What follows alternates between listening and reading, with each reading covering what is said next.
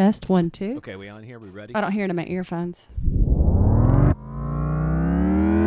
Matthew Lyle Mooney here. Just a quick update on where we are at. Thank you so much to everyone who has written and texted and shared and let us know that you are enjoying what we're doing here.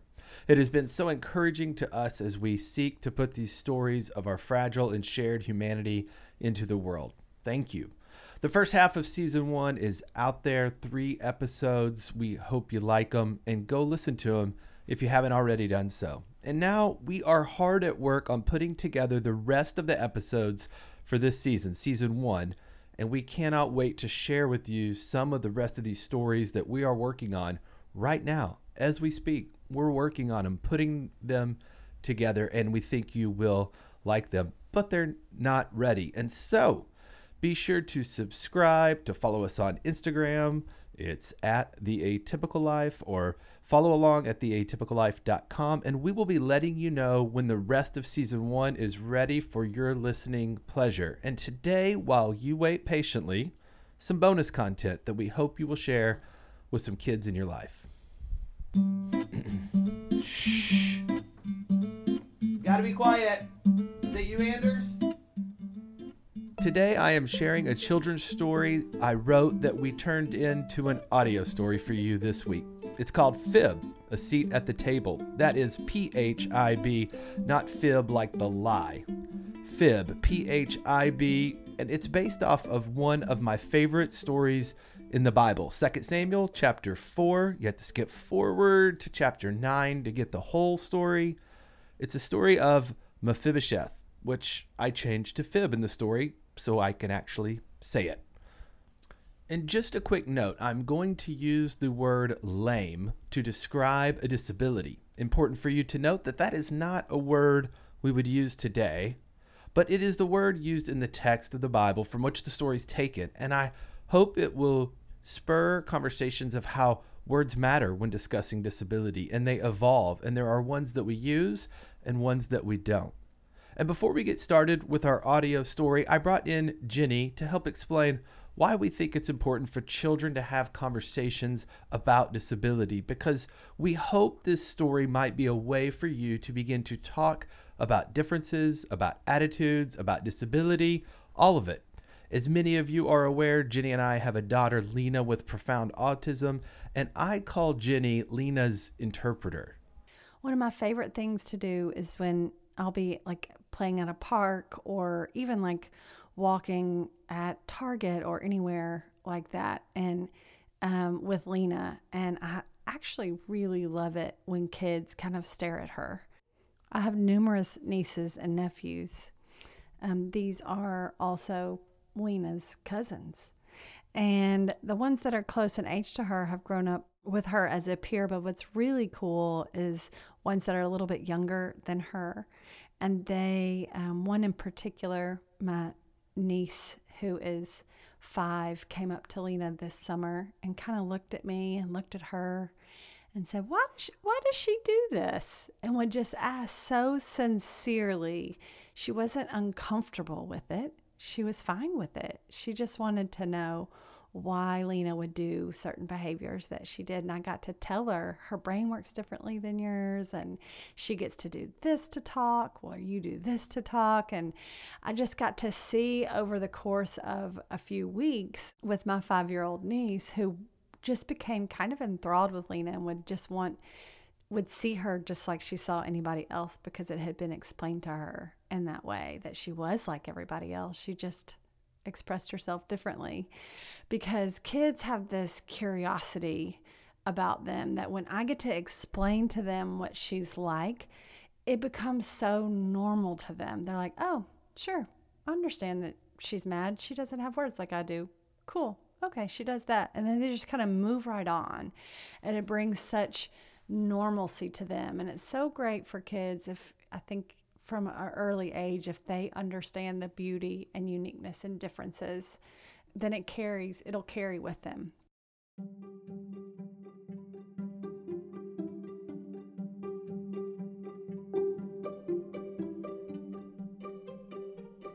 Oh me, oh my, the story starts. It's hard to know just where. All stories have so many parts, and this one I love to share. Just know that all I say is true. Go look it up yourself. A story greater than but few that sit on any shelf.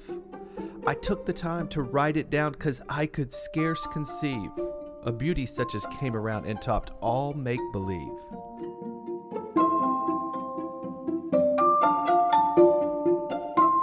Saul, the king of Israel, had himself a son, heir to the throne and kind as well. His name was Jonathan.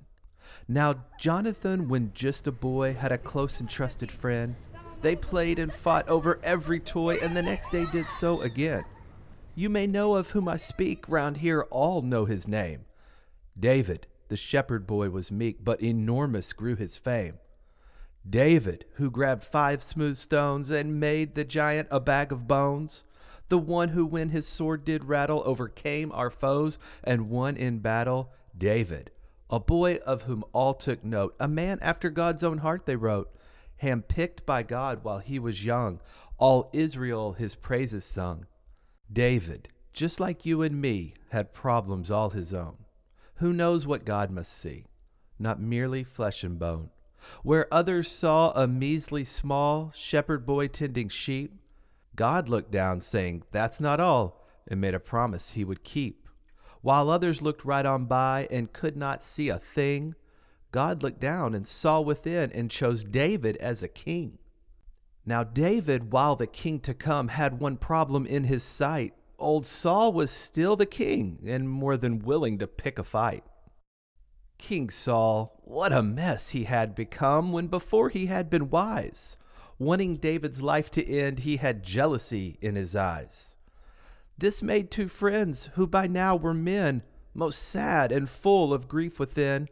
David grew in strength and might as Saul's heart grew dark as the darkest night.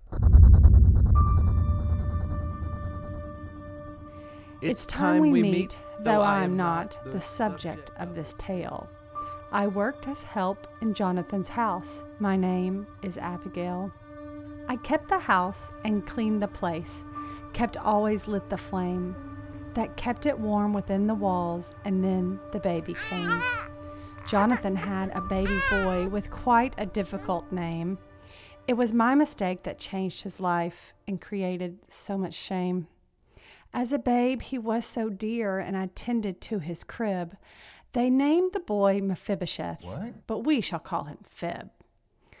Who can say that other name? Not I nor any other. Phib he was called by all his friends, and even by his mother. Oh, Phib, I came to love him so, as if he were my own blood. He'd sing and play and put on a show, and was quite the little stud. He was wild, I'll say, as wild as can be, but always full of care. Rare was a day without skin knee, and Phib never washed his hair. He'd stand in front of the kingdom and strike quite a kingly pose, pretending to be the king himself while wearing the real king's clothes. Everyone from far and wide knew the grandson of King Saul. His name was known by many folks before he'd done a thing at all. Try as I may, I cannot seem to let go of the mistake that I made one day. Our enemy had delivered a blow, as a guard burst in to say, "Everyone must go right now. They have conquered our King Saul. To them they will demand we bow. They are coming for us all." Saul was dead, and Jonathan too. The Philistines had won. Terror struck me as I knew they'd come next for Jonathan's son. With panic, I ran to his room for the boy who was being sought, scooped Phib up on the run and fled to avoid his being caught. As we ran, I held on tight, just as tight as my arms could bear. My hand slipped, then Phib fell to the road, and his body was laying there. Oh, cursed the day I felled the one that had been entrusted to me. I held him close till his cries were done as we continued on with our flee. We ran and ran to make our escape as his cries became more of a wince. Found a hideout in Lodabar town and have been hiding ever since. Now I wish I could say that the fall on that day did no harm and it all turned out okay, but That is not true. What else can I do but tell you the rest and be honest with you? The fateful day had been most unkind to his legs that were never the same. No longer called Phib far and wide, but now the boy whose 2 legs were lame. Phib grew to a man as we hid from David the new king on the throne, now a man and no longer a kid. Others showed hearts as cold as a stone. When Phib shuffled into a place, folks would jeer and begin to talk. They called him a dog to his face for his legs that would no longer walk. Others would not acknowledge at all the one they called a wretch, and walked the other way down the hall as though he had something they could catch. And I watched as the next in line to be king became a man whom no one saw. The same mouths that the Maker's praises sing called Phib unclean as they held to their law. Then one day came news from the palace on high. King David sought Phib, and we feared we knew why. And so Phib was taken from Lodabar to bow down at King David's throne. Threw himself on the floor after traveling far as the life he gave up was his own. O King, I'm called a dog by many. No one even uses my name. Please show grace, if indeed you have any, to the man whose 2 legs are lame. But the man after God's own heart did not want Phib's life to end. He saw a man in whole, not in part. David saw in Phib a friend.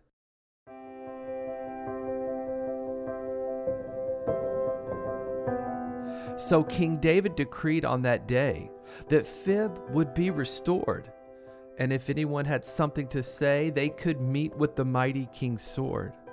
While others saw a measly small shell of a man who was broken, God looked down, saying, "That's not all. Every man is a word I have spoken."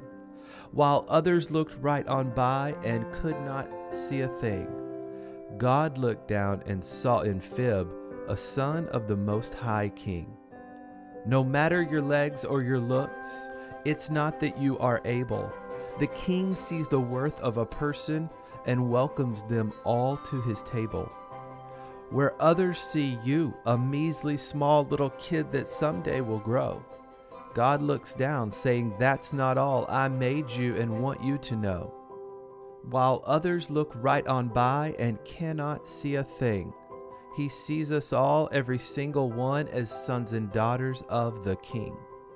And as God does, he turned for good a story that was sad, of how we can treat others different from us in a way that is very bad.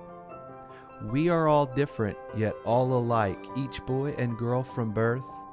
Through Phib we know all are on purpose and have value of infinite worth.